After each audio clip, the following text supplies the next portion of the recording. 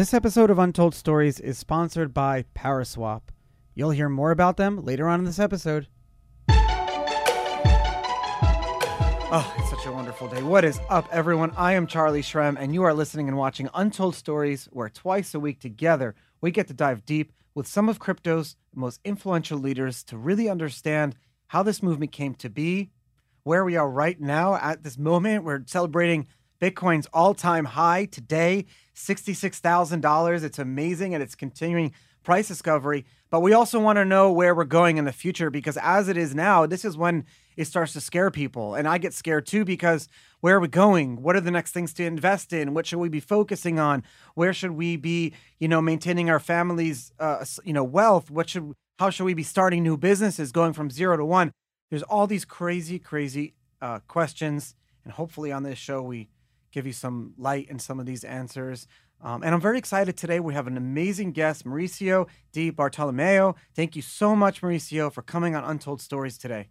Thank you for having me on, Charlie. It's I've been a fan for a really long time, and really, I guess, happy to be here, and because of all you've done for the space. So it's a pleasure. Thank you so much. And I still have so much of this imposter syndrome sometimes too. So when you say that, it really does mean a lot to me in more ways than anyone could ever understand. You have a crazy story too. You came from Venezuela around in 2003. You moved to Canada. You are, that success story started Ledn.io. And what's so beautiful about Ledn is you've kind of used things that you've learned from your childhood, growing up in a high inflation, very socialist, communist country, seeing on the ground what that was like, and then using that, discovering Bitcoin in late 2013, early 2014, and building Ledn, and using all of those negatives and positives from your life to create this, such an awesome company with awesome tools that enable people to not only borrow against their Bitcoin and be able to never have to sell it, but at the same time going above and beyond from an industry standard by really pushing for things like proof of reserves and getting attestations by, third-party auditors, because we've learned so many times over that the problems that'll screw up our industry can only be caused by us. We are the reasons that we put ourselves in bear markets. We created Mt. Gox. We created Quadriga. So we need to continue doing all of these things. Thank you so much for coming on Untold Stories. Oh man, I really appreciate that. It's a bit of a dream come true in some ways to have been able to have this opportunity to sort of be a part of the Bitcoin industry and build. I think that I joke sometimes, because when I first discovered Bitcoin and I was in Venezuela, I would, as I was saying earlier, I was as I was going down the rabbit hole, I was listening to you guys, you and Eric, and I heard people I think Laura Shin had one of the first podcasts out there, and I would listen to her podcast all the time, and I would look at all of you, participating in these, being in these podcasts and building in this industry and launching these new services, and I thought, in some ways, I looked at you guys as a professional sports players, right? The same way you would turn on the TV and you would watch LeBron dunk. Or someone else, but they're doing what they love. They show up every day. They get paid to do the funnest thing, in their view, right? And I would look at that and imagine, being able to wake up in Bitcoin every day and have that be our job or your job. Yeah. And we get to do that, every day. Our company, it does feel almost like when you were young and you were playing sports with your friends. Everybody just loves what they do. Everybody has a smile on their face and they're wearing the jersey. We're all rep the brand. Nobody has to tell us to wear anything. It's this internal pride that comes with building in this space. And the other beautiful thing about this is that you get this sort of immediate feedback from the people that you build for, right? You put out a product, and within real-time feedback loop. Yeah, within minutes, you're hearing from people all over the world. It's hey, I like this. Hey, cool, great job, guys. Keep it up. And so it's you have almost I don't know. I equate it to pretty much playing the sports that you love, being in the industry that you love. So it's a true privilege. You've Well, first of all, thank you. And if I'm the LeBron James and you're the Michael Jordan or the late Kobe Bryant, well, still alive. I don't know if I could say that. I loved Kobe Bryant. I thought he was one of the best. Shaquille O'Neal, but I'm too short to be Shaq. So you seem like you're a tall guy. It's so interesting as you say that. At the same time, I was here in the U.S. where we were competing with the banks down the road, where here you were competing with your broken financial system, and here you are now how many years later, and you've built almost like just through Ledin, and utilizing crypto, but you've built a suite of tools and services that rival almost every bank in the world. So it's almost like you've created this to give back to your community. Do you think about that? Do you ever think of the moral implications? All the time. And in fact, so a big part of our sort of impetus to build that and to build it the way we did was that from the early days. So I guess maybe to step back, I think that one of the biggest things that has plagued people in Latin America, and not necessarily Latin America, this goes to really any country that doesn't have a reserve currency. The United States, in the way the fiat system is structured, the United States is the last fiat domino that can fall because it is the backbone of the entire domino system. So we are seeing the domino in the United States kind of do this, like start to shake now because they've printed all this money. And for the first time in almost my lifetime, and many people that are around today's lifetime, we're seeing people be like, wow, they are printing a lot of debt. Whoa, can they service that debt? Those questions weren't even in the Overton window, like 10 years ago. But like I said earlier, the United States is the last domino. I and many others, and people that have lived in the dominoes further down the road, we've seen fiat fall. Like we know how fiat falls. This isn't their first sort of, fiat, demise party. To give you an idea, in my lifetime, Venezuela has removed 14 zeros from the currency.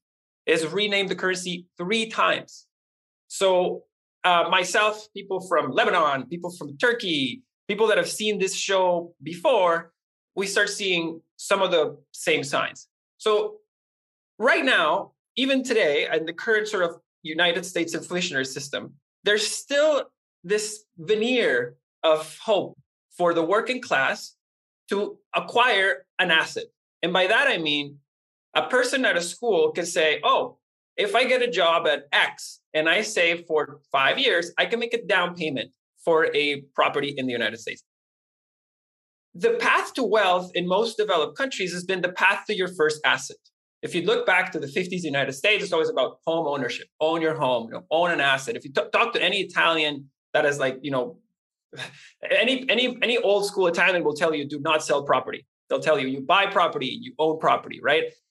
And so investors have been able to basically preserve and multiply their wealth simply by buying that first asset and borrowing against it. And when you borrow against it in fiat, and this is a mortgage, that is a system that is designed to do well. For example, fiat is designed to become weaker over time, right? When you're basically borrowing fiat to buy a house, you can look at that as a long house position, but in fact is a leverage short on fiat backed by a house. You are borrowing fiat to buy an asset that basically has a lower supply schedule, right? So as fiat gets printed, the value of that house in fiat units will go up, and then you will double down on your short, aka you will refinance the house. And all this is you really just taking that first asset and borrowing against it, and you're letting fiat do its thing. When this plays out for a little long enough, the speed at which assets appreciate in an inflationary environment is much higher than the speed at which your salaries inflate. Yes, exactly. And so sooner or later, you'll get into this disenfranchising chasm. And once that chasm is hit, it means that the people that are working, even if they save for 20 years, will not be able to afford a down payment on an average house.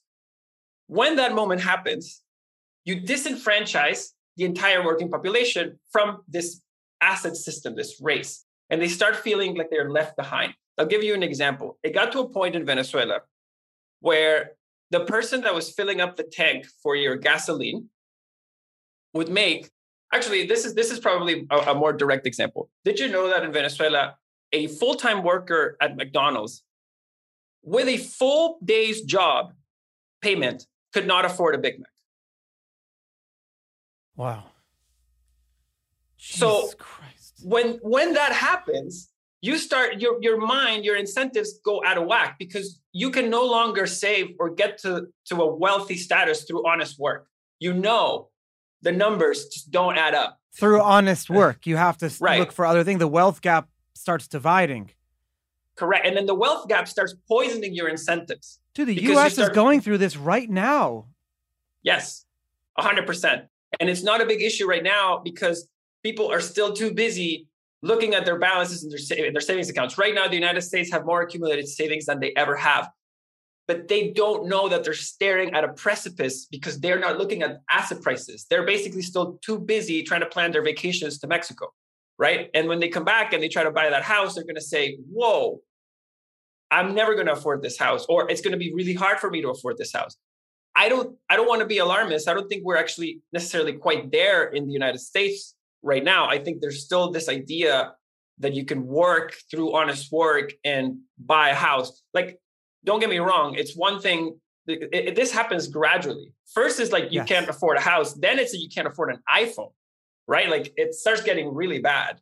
I live on the water and I have a seawall, a very long seawall that was built a very long time ago, made out of cement.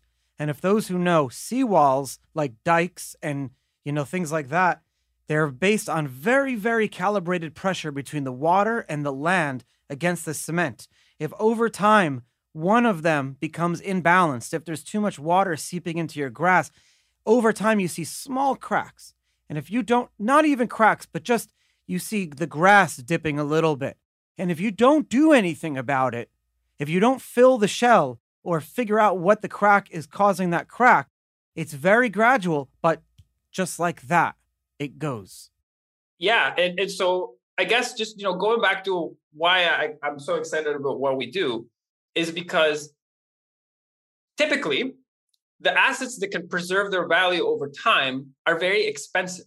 They're very high price tickets. They're properties, even cars, to some extent, they do it. They actually are okay in an inflationary environment, but they're at hyperinflation, they taper off. They're not as liquid. Houses, it's very hard to save up to buy a house. It's very hard to save up to buy a car. It's impossible to buy gold in most places. But people can now start slowly over time acquiring Bitcoin.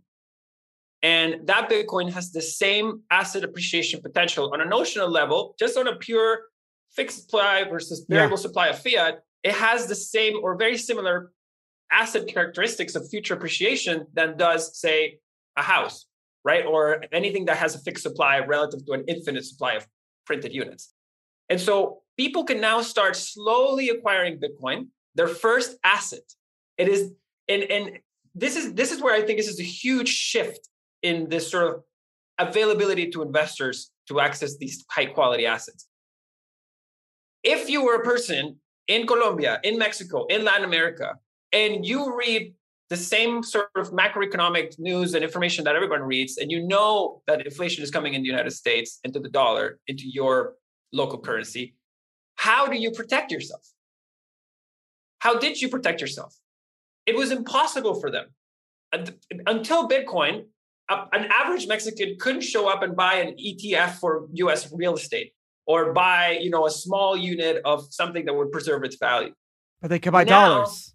They can buy dollars, but what happens if inflation is coming to the dollars too, Charlie? You stop buying dollars. And so the biggest buyer, you buy Bitcoin. The biggest buyer of dollars should be not the US. It should be everyone else. The dollar's whole basis is that the fact that everyone else is buying it. We export our inflation. But if you, like you said, if people stop buying dollars, and even if there's a small fissure or crack that we start to see, I mean, it's just the beginning.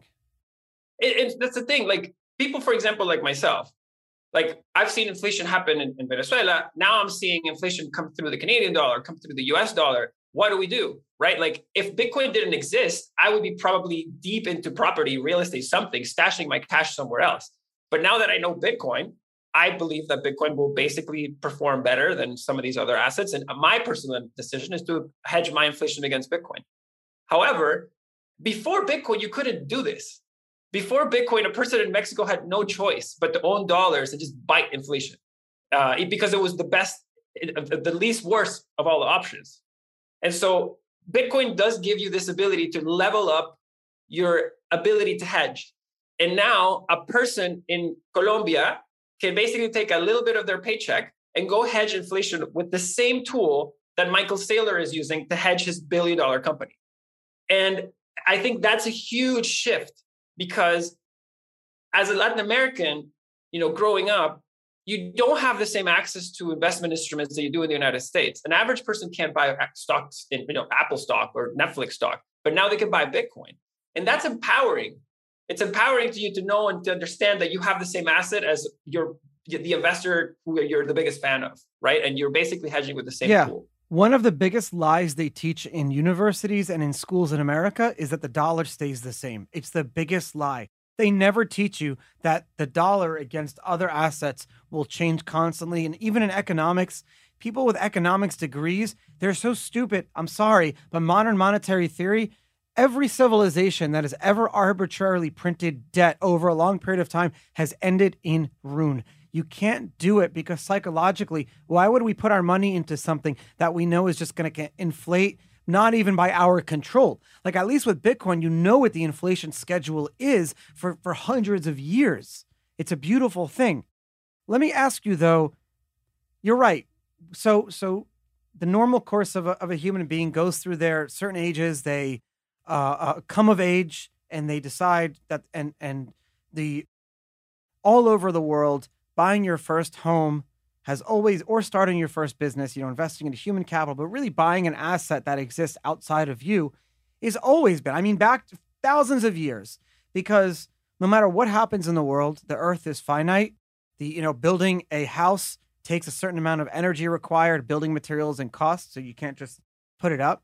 But then, and this is what I want to touch on, at some point in your life, most people who own homes will, like you said, refinance that home. They will borrow against it to start a business, a catering business, a painting business, electronic software, anything. Help, borrow against it, buy some Bitcoin. People would be doing. And that is their pathway to upward mobility and then eventually retirement. Up until recently, Bitcoin was never really seen in the larger crypto space as this thing that can be an asset for the future because you couldn't borrow against it. Now, how has that changed?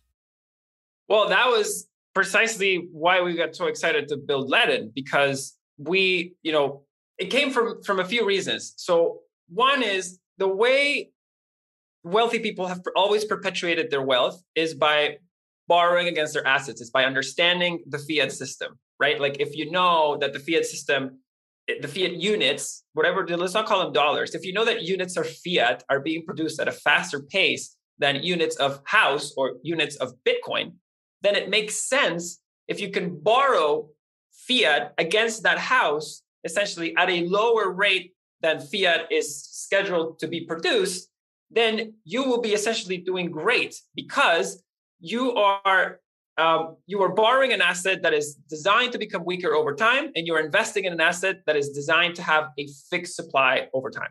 And so this is really how the wealthy have perpetuated their wealth. If you look at a rich person's portfolio, like they don't really sell their property. They just borrow against their property. They invest in another asset. They let that asset rise and they borrow against that asset again. Yeah, my accountant was teaching me that. He was trying to show me how, wealthy people will actually just live off of the cash flow created from businesses that they've started borrowing against their assets. Exactly. And what happens is, first of all, you never sell that asset. So even though the asset has appreciated over time, because you are not selling it, you don't have to pay capital gains in most jurisdictions because you're not getting rid of the asset. You are just utilizing the asset's new higher value to obtain more financing, to invest in a different asset that can then also appreciate over time. So really, this was to us, based on that premise alone, we think Bitcoin is the world's greatest collateral because you can trade it 24/7. It has the deepest liquidity.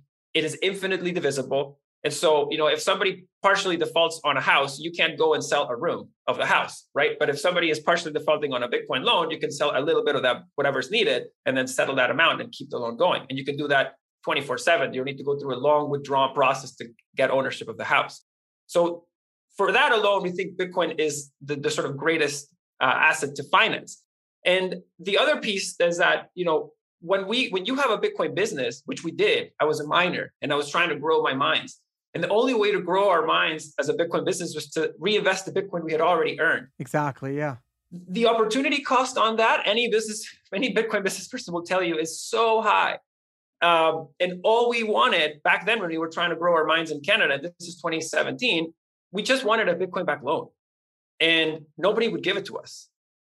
And so Adam and I, like my co-founder, we were kind of looking at each other like, why isn't someone doing this? Like, this is a no-brainer. This is a mortgage for Bitcoin. Why isn't anyone issuing mortgages for people's Bitcoin? And we looked around and there were not really, there was nobody really offering it. There was one company offering it, but they had tokens and all these things. And at the time, we said, we just want to create a very simple business. The simpler, the better. That way we can, we always wanted to do proof of reserves and find a way for clients to be able to verify their balances. And we knew that the more tokens and the more complex the business got, the harder that was going to be to do. And so we kept the business really simple, focused on Bitcoin. We expanded into USDC because of our LATAM clients all really said to us, hey guys, I love the loans. I don't have $1 bank account to get those proceeds in, and I don't want to get it in my local currency. Can you please send it to me in a stable coin? And so this request came up so many times. And we noticed that people in Latin America were finding so much benefit in USDC or stable coins that we created a USDC savings account. And I guess just in a nutshell, because I don't even think I've touched on it, but the products that Ledn has today are savings accounts for USDC and Bitcoin. So we let clients earn interest on their USDC. That's at a 9% APY, actually, that rate. And Bitcoin is 6.1% on your first to Bitcoin and then 2.25% after. And we have Bitcoin-backed loans. And those are Bitcoin-backed loans in dollars for people that essentially want to get financing to grow their business or diversify. And then we have our B2X product, which is a loan that takes the Bitcoin you already have to borrow against it and buy more Bitcoin. And that's actually our most popular loan product. But that's in a nutshell what we offer. It's pretty simple. And then you can also trade in between your USDC and your Bitcoin within your savings accounts. We have a bunch more stuff coming, but that's the core suite today. Do you think these products will expand beyond collateralizing Bitcoin for just interest-only loans? Do you think you'd see like long-term 30-year mortgages eventually through the securitization of properties? Could it be considered like a basket of assets? I mean, theoretically, someone could create their own index fund of their own assets that are worth, let's just say, $5 million and then borrow against that. That's the world we're getting to, right? So I can't, spill the beans on some of the stuff that we're working on, but we are working on some really innovative stuff. To your point, Charlie, it's more about how do we make borrowing against your Bitcoin less stressful? How do we make it simpler? How can we take away the sort of how can we make our clients feel sleep better at night? Borrow for longer. Have a like you said a more stable collateral pool that is not at as much at risk at the variabilities or the price of Bitcoin. That's what I'm really excited about is essentially how you use Bitcoin to unlock a plethora of even newer and just more innovative financial systems that let people do more. Sorry to interrupt your regularly scheduled programming, but I wanted to tell you guys that if you're using PancakeSwap, Uniswap, DYDX, SushiSwap, you're doing it wrong. You need to be using Paraswap because Paraswap is a user interface, a decentralized smart contract platform that sits on top of all of these. And when you go to Paraswap or untoldstories.link/Paraswap, because they're refunding your gas, if you go there, then you'll be able to, on top of Ethereum, Binance Smart Chain, and Polygon, look for the best prices for your tokens and swap and do everything in one predefined transaction on chain. Instead of having to do the approval to this token, to that token, to do all these different things, Paraswap does it all for you. It's decentralized. They just released their API version 5 that you can see everything. It's all open source. Very cool stuff. Untoldstories.link Paraswap. If you're using any of the other decentralized protocols, you're doing it wrong because you need to be using the routing, beautiful Paraswap routing system, and it's fully decentralized too. It's gorgeous. I'll talk to you guys soon. Like in the early years, I was giving away Bitcoin to a lot of people. Like if you'd catch me at any conference, I'd be giving away Casascius coins, which are trading at like one Casascius is like 1.4 Bitcoin now. They're selling on scarcity. It's insane. I was giving these things away. I was looking at old invoices to Roger Ver where I was like paying him 50 Bitcoin for just a roll of 50 Casascius coins, give them away. Reason I'm telling you this is there's this guy is Lexus Guy. I call him Lexus Guy. He's a nice guy. Lexus Guy, I gave him a Bitcoin in 2012 and a Casascius coin that he forgot about for many years. And over those years, our lives, split. I knew him from New York City days. And this was 2012, so maybe a little under 10 years ago. And our lives split. We both went to do our separate things. He went to go on and actually sell used cars. That's not why I call him Lexus Guy. But he ended up going on to sell cars and stuff like that, going through the normal course, meeting his wife and having his first child and stuff like that, going through the mobility of renting and then wanting to buy a property. And like you said, everything stayed normal and the same. And here we are. We spoke last year, 2020, and Bitcoin was, I forget, it was maybe around $40,000 or something like that, or 50,000 at the time we spoke. And we were just chatting around how this asset that he still has completely appreciated, that he spent nothing on essentially, but there was nothing that he could have ever owned at the time that would have appreciated. But at the same time, it enabled upward mobility because you know what he told me? You can't buy a fraction of a house. And I'm like, oh my God, you're so brilliant. You're so right. You can't. The thing is, yeah, you can. You can buy real estate investment trust. You can buy a piece of a Zillow share. But by the time all the taxes and the fees and all the bullshit are involved, you end up losing. You're the chump. You're the fish. You need to own the property. Your name's on the tax roll. You can't buy a fraction of a property. You can buy a fraction of a Bitcoin. And that to me, he was like, Charlie, for the past years, every month, I've been buying small amounts. So I like your BT2X product. That's really cool. And I'm a big huge fan of, I want everyone to go through the same chances that I had, because I had, when I was younger, nothing. And then I made some money and then I was stupid and I lost it all. And, I went to jail and everything. And then the world gave me a second chance. And so I really want to show people, the point I do the show is that the world loves a second chance. So if you feel like you screwed up the first time or if you've made mistakes, dude, I'm here from a second chance, and so can you. And using Bitcoin to get you there, is what I try to preach every day. 100%, that's a beautifully said. And I think this idea of you can't buy a fraction of a house, to me, this is one of Bitcoin's greatest attributes, is the fact that it lets people escape the asset trap. Going back to the point I made earlier, the big assets that hold their value were most often big tickets that people were priced out of.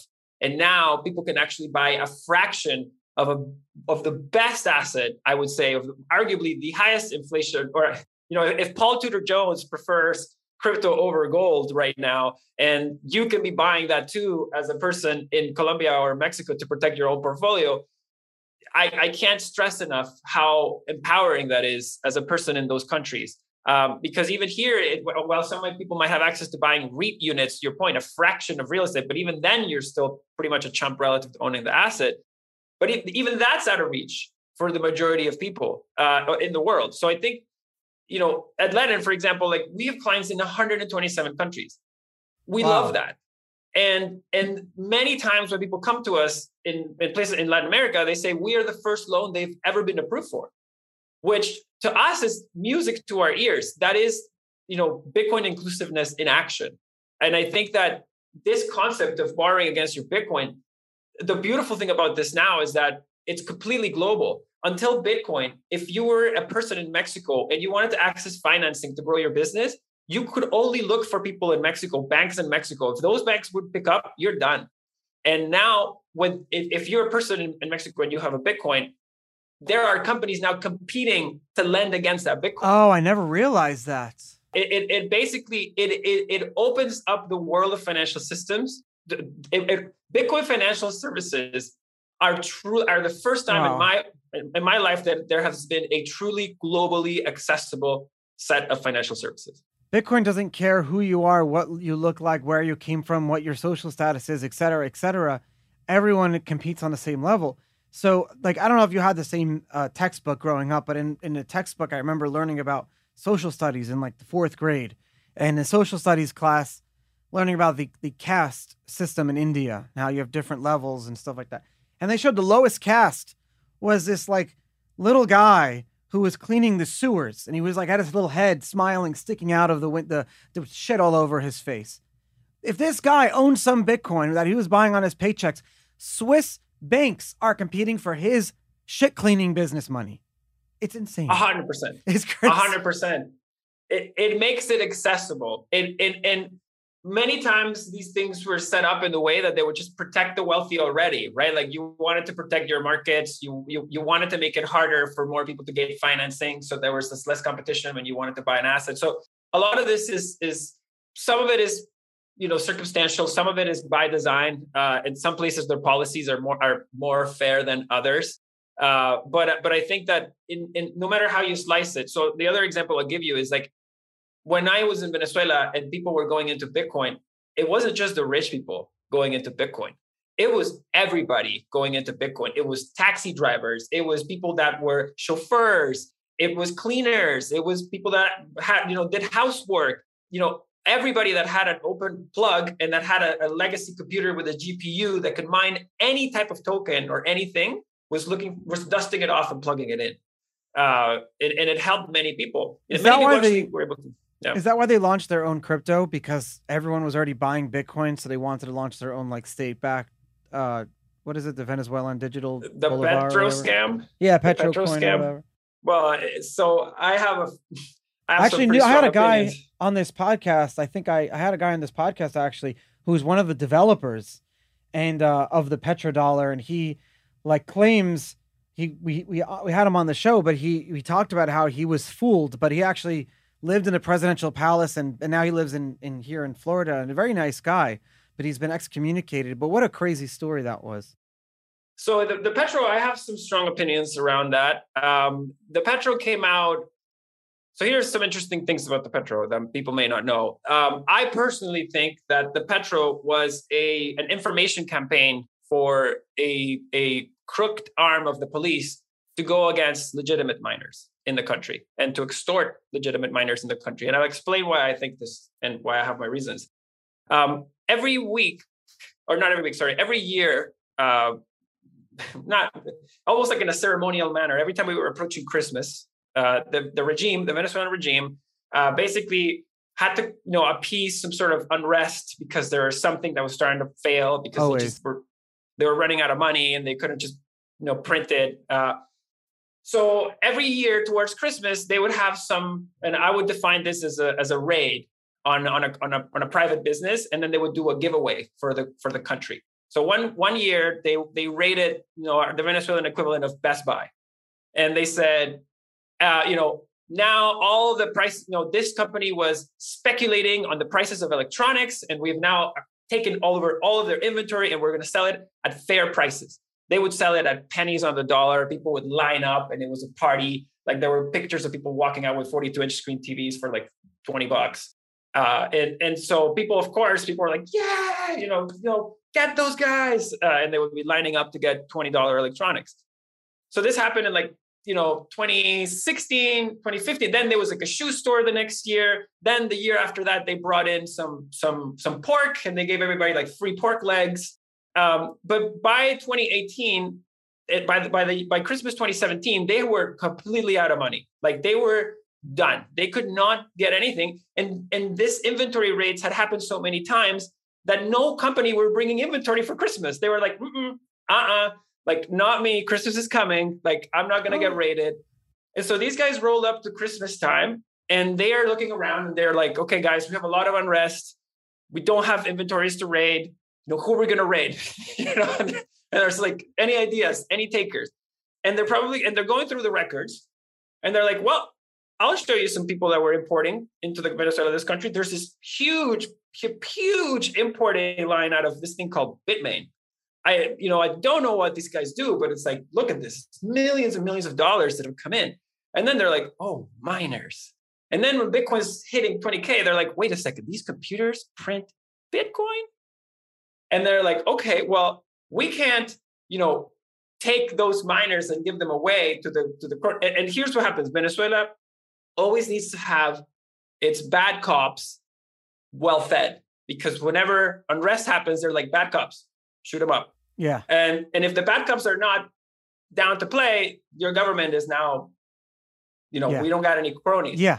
And their main thing is to keep their bad cops happy, but they didn't really have anything to give to these bad cops, and they didn't have money. So what they said is, here, listen, bad cops, there's some machines right now that print money. We can't give you these machines because right now they belong to other people, but we will show you how to find them, and we will give you carte blanche to essentially take them and reconnect them for yourself. Oh my God. And so they're like, okay, well, how do we educate our crony cops around what a miner is and how to find them? And they're like, why don't we run some education campaigns? And the education campaigns were Petro education campaigns. So if you go back and look at videos around Petro ceremony, Petro event, you'll find, oddly, that there are miners in every single event. And all of the events gravitate around the miners, what sounds they make, how much power they use, what they look like, how to find them. And guess what?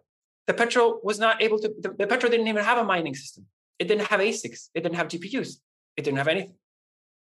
And guess what happens right after these Petro campaigns start showing up? Friends of mine and myself and people that had mines in Venezuela start getting knocks on the door from random people that were just inquiring. And shortly after that, you started getting extortions. People were coming in, trying to take your miners, asking for money.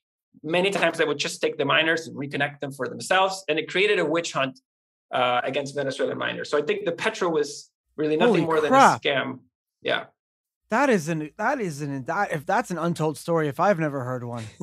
It's a lot of people, and mind you, I'm there kind of trying to scream at the sky.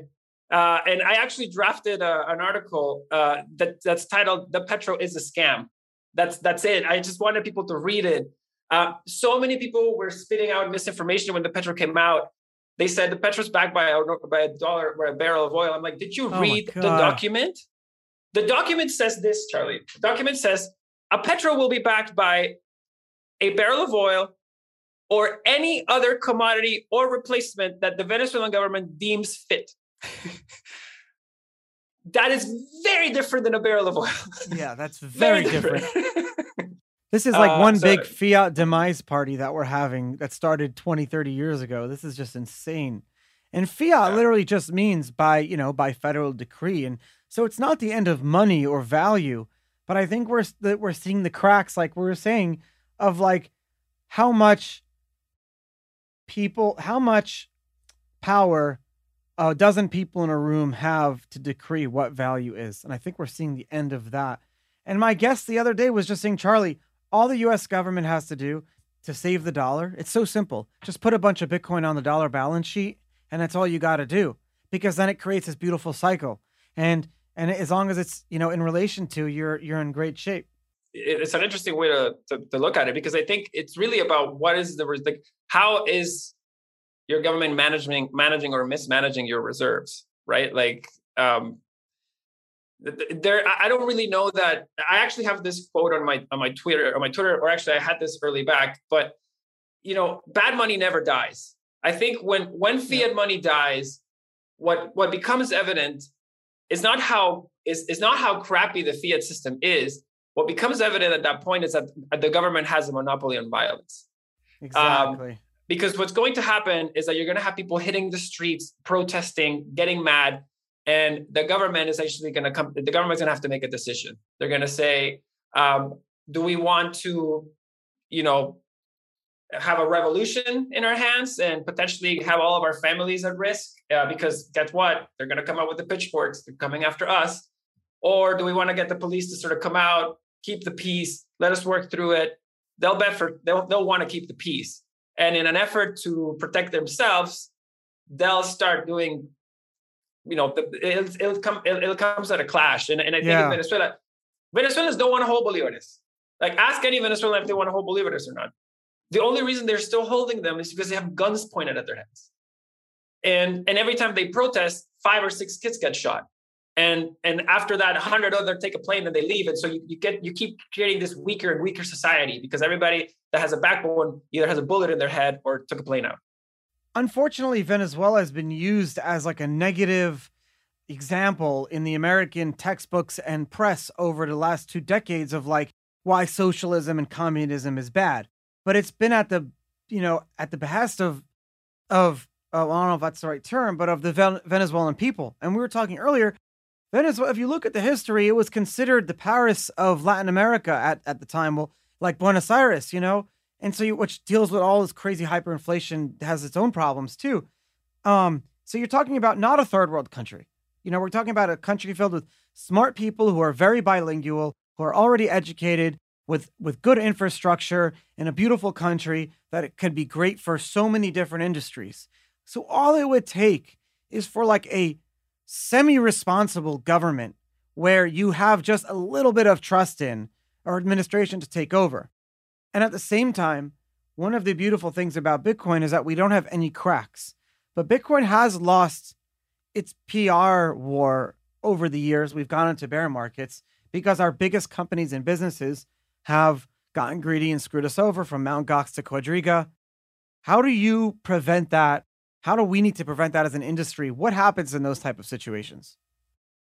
I think that's a great point. And I think that, one thing that we should be very cognizant of is that we cannot just recreate the old system on Bitcoin. Like, if we do that, then we failed.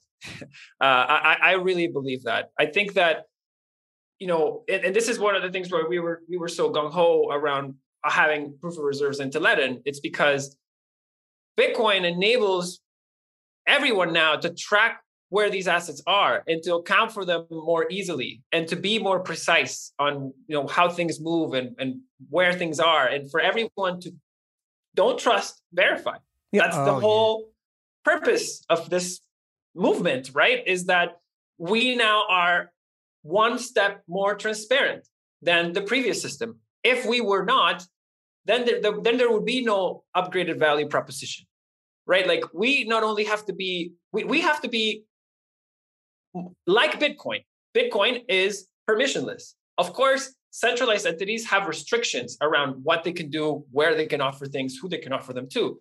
But to the extent that we want to be like Bitcoin, we have to work to essentially bring down those barriers as much as we can, service as many people as we can in a compliant way, right?